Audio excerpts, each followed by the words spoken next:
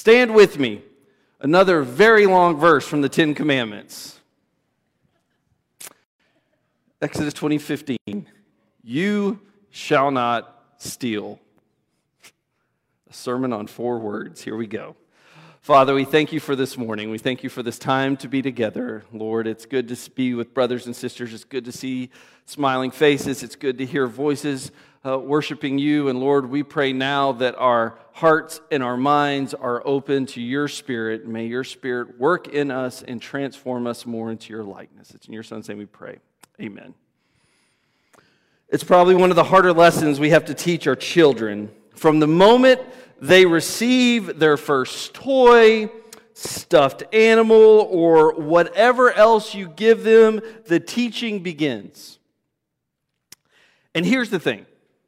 We can try all the methods and tools to teach them this trait, but we never really see how it works until they're with others. We don't know if they have learned to share until their friends are over or vice versa. Because you see, sharing is one of those traits and experiences that only can really manifest itself in either a positive or negative way once they or you are around others. That's when we start figuring out if the teaching stuck or not. Because sharing is a very communal thing. It's hard to learn or experience until we have other people around us. And even when we think we have a handle on it, even when we think we have sharing figured out, it has a way of rearing its ugly head from time to time at the opposite. And even at 44, the struggle for sharing is still very real. And so the text for today in Exodus 20 tells us, you shall not steal. And I'll be honest with you, this one felt a little bit easier than last week did. I mean, that whole adultery thing was not fun. There's something about adultery that's just demanding and it feels heavy. And stealing, I don't know, maybe not so much. Probably because most of us in here don't see ourselves as thieves. None of us think of ourselves or think about anything that we've stolen. As I was thinking through the sermon, the only real thing I could remember is when I was 8 years old in San Angelo, and there were a gang of, 8-year-olds on bikes, and boy, were we, scary, who thought one day it would be fun to go down to the C&W store and actually steal something. So we did. I'm admitting to it. We had one guy, be the decoy while we each took a little piece of bubble gum. And it's funny because we never ate the bubble gum because we felt so bad. We ended up just throwing it away. And that really is, as I was thinking about this, the only time I could think about what it really means when you read do not steal. Now, when we do think about it, we might point our fingers at others.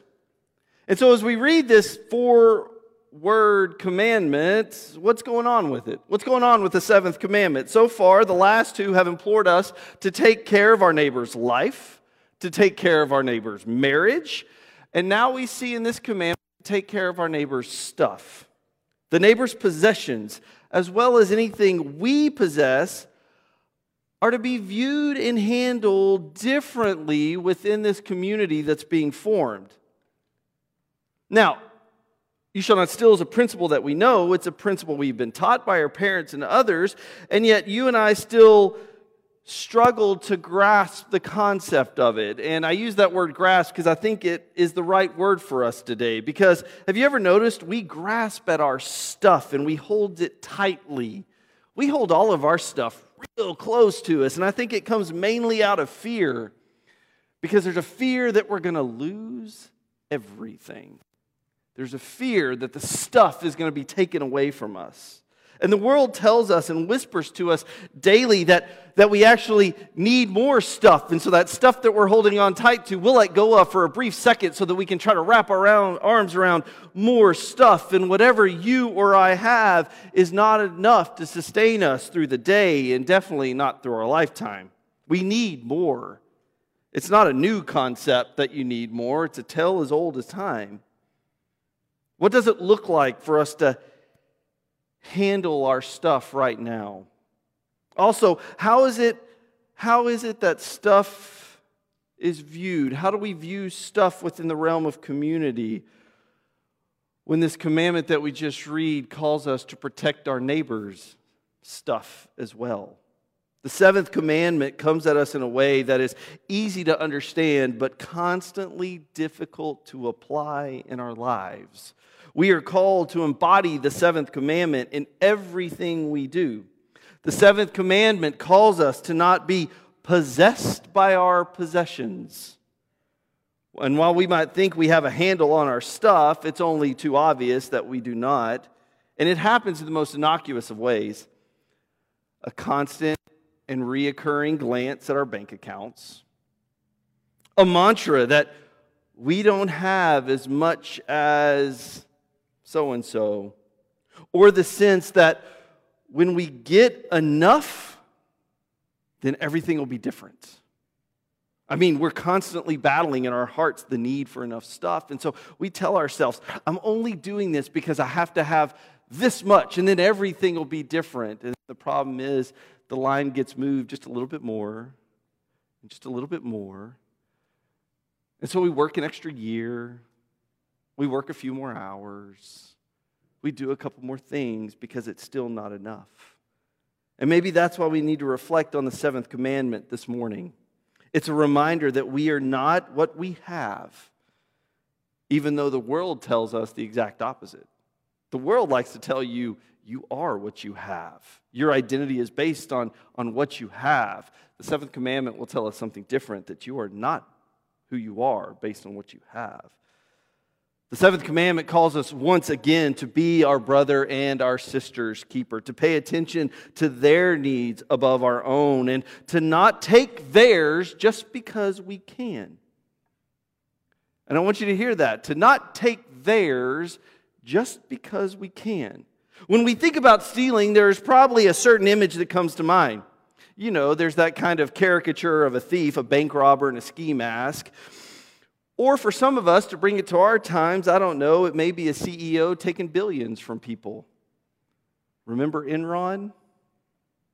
However the seventh commandment functions, it must function much like the last two commandments. It makes public that in which we mostly think of as a very private thing, stuff and finances. We think about it in this kind of private way, and yet the seventh commandment makes it very public. We don't like to think that we are thieves, but we are reminded by Jesus how easy our hearts can be turned on our stuff. In Matthew 6:24, no one can serve two masters, for a slave will either hate the one or love the other, or be devoted to the one and despise the other. You can't serve God and wealth. Jesus reminds us how easy it is for stuff to replace God, for God to become on the back burner. The seventh commandment kind of reorients us and reorients our perspective on things. Justin's theme this week at Endeavor was upended. And he was explaining throughout the week how God has this ability, how God throughout life upends our ideas. God surprises us about life, surprises us about people, surprises us about things. We all come with a certain perspective on life, and God has a way of reorienting those perspectives, changing how we see things. And I think the seventh commandment is doing just that to the community that Moses is speaking to. It is making stuff and how we treat that stuff very public, a very real thing. It brings the neighbor into it. And how we view our stuff in many ways is our lens of how we view others. It has a way of determining if they or others are deserving of our stuff. It has a way of, when we think about stuff, of writing its own narrative about people. How many times have you found yourself in the car or seeing somebody on the street with a sign and you determine their story for them? You determine why they're there based on looks and what the sign says. It's interesting that many times the story we write for that person on the corner or on the street with the sign, it's interesting that many times the story that we write for them causes us to hold our things a little more tighter. And it causes us not to let go of them so easy. We write a story about them that says they're not deserving for whatever reason you want to make up. And by the way, folks, unless you know the story, you're just making up the story. I don't know how to tell you that. You may say, well, Russell, no. Unless you hear the story, you've made up the story. But we have a tendency of doing that because we're afraid of giving up something to somebody. The seventh commandment reorients us around this one idea. Our stuff is not our stuff. I'm going to repeat it one time. Our stuff is not our stuff. The reformer John Calvin, in one of his sermons about possessions in the seventh commandment, says this. He says, "For unless we come to submit to God's will, to receive peaceably all that He gives us, that is to say, to bear our poverty with patience when He sends it to us, and to be content with our goods which He has put in our hands, without abandoning our hearts to them, reorienting our lives towards the gift of life that is from God and God alone. It is God's gift of all things." And as Calvin says, whether poverty or property, that reminds us that none of this is ours alone. The seventh commandment is a check on our hearts. It calls us to look at our possessions and question what they're doing to us. It's never a great thing, and it's never something we admit to ourselves. We want to, you, I, and the community here at Grapevine, be like the community of Acts 2 and Acts 4. The community of Jesus in its infancy, you remember that, as it is embodying the very essence of the seventh commandment. As Luke writes in Acts 2:44, all who believed were together and had all things in common. And in Acts 4, as he says it again, he says, now the whole group of those who believed were of one heart and soul. And get this, no one claimed private ownership of any possessions, but everything they owned was held in common. That's how we want to think about ourselves. We want to think about ourselves like this. This is who we are. A community that holds loosely to possessions. However, because there's always a however in our modern times, we are reminded immediately that Luke's description of the community of Acts 2 and of Acts 4, we were reminded immediately of another story in Acts 5. And this story is incredibly uncomfortable. In fact, I get uncomfortable. It's just an uncomfortable story to read. There's probably a reason that I've never preached from it in the book of Acts. I've preached a couple times in the book of Acts, and I've skipped it every time. And if you ever want to call me on it, well, now's the time. It's not a story that gives you the warm fuzzies. It's just not. Acts 5, 1 through 11 is Ananias and Sapphira. And it's just not a fun story. And if you don't know how the story goes, well, here's how it goes. There was a couple, Ananias and Sapphira, who made a pretty good profit on a land sale.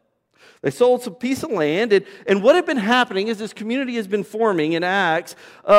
Individuals have been selling their land and giving their entire profits from the land to the apostles, as Luke tells us in 34 and 35. There was not a needy person among them, for as many as owned lands or houses sold them and brought the proceeds of what was sold.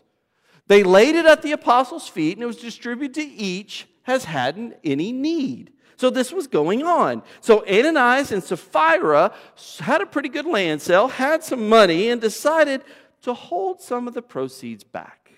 You know, just in case. Rainy day. When Ananias came to Peter with the proceeds, there was a little bit of a problem. And what we gather from Acts 5:8 is that, as Peter says, tell me whether you and your husband sold the land at such and such price. And she said, yes, that was the price. So we gather from verse 8 that there was a little bit of a lie told about how much they gave. So when Ananias showed up to Peter to give the money, lay it at Peter's feet, Ananias died. So Sapphira comes in and says the same thing to Peter, and Sapphira dies as well. Like I told you, very uncomfortable story. They never mentioned the amount being held back. And here's the thing, Peter, in the conversation with both Ananias and Sapphira, says, you could have done whatever you wanted with it. In the end, both fall dead at Peter's feet, and I don't recommend giving it as a bedtime story, but here's the thing. We see Ananias and Sapphira get caught up in their stuff. Letting go of everything is hard. Holding loosely to possessions is hard. Putting back for a rainy day makes sense. And even Peter was like, that's fine. Just don't lie about it. But there's something about this idea of stuff and lying that seems to work out really well. It wasn't bad that they held the portion back. It was they led everyone to believe the lie. And maybe it was because they just couldn't let go of everything. They couldn't imagine not getting something out of what was theirs. And giving it all to others in the community just didn't seem fair. I don't really know how this story goes, and most commentators are all struggling with the writing as well. But what we see is how easy it is for us to lie to ourselves about our stuff. How easy it is for us to write a narrative about someone else so we don't have to let go of it very easily to others. The seventh commandment calls us to a life not controlled by the things of the world, not controlled by our possessions. We don't need to take from others or hold back from others because of some fear or narcissistic idea that it is ours and we don't have enough so we can't give it. Instead, we're reminded in Acts 2 and Acts 4 that by the power of the Holy Spirit, that our lives and everything that we have is a gift from God, that we are a people of abundance. And I know the world categorizes rich people in certain ways, and so do we by our certain levels of stuff, whether it's our bank accounts or the cars we drive or the houses we have. And if we play by those rules, then it's very easy to get caught up in those rules. It's very easy to become afraid that we're not going to have enough, that we're not going to be able to do it all. And yet, the seventh commandment comes in and saves us. It saves us from the power of possessions. Every Sunday, we come to the table of Christ with nothing. We don't provide the meal. It is Christ who is the host. Christ offers for us everything we need and tells us at the table, you don't need to steal anything because here it is. Every Sunday we're reminded that we have nothing if it wasn't for the gift of Christ. It was out of love that Christ offered his life for us. And therefore, as a Christian, it is out of love that we hold loosely to our possessions. It is love that motivates our hearts to open our hands and free ourselves from whatever we have. We are a people of abundance. Even the statistics prove that out. It is out of that abundance that we give. And as Carmen Imes says, and I like what she says here, by taking what's yours, I demonstrate a lack of gratitude and a lack of trust in God to provide for my needs. When we realize life is a gift, and we realize that all of life is a gift, the air we breathe to the clothes we wear, and that the Father is concerned with all of it, then why worry about what we have and who needs it? As Jesus will say in Matthew 6, the Lord has gifted to us so that we can gift to others, and therefore the community is never in need. And maybe that's what the seventh commandment does. It calls us today to pay attention to those in need and pay attention to where our heart's orientation is today.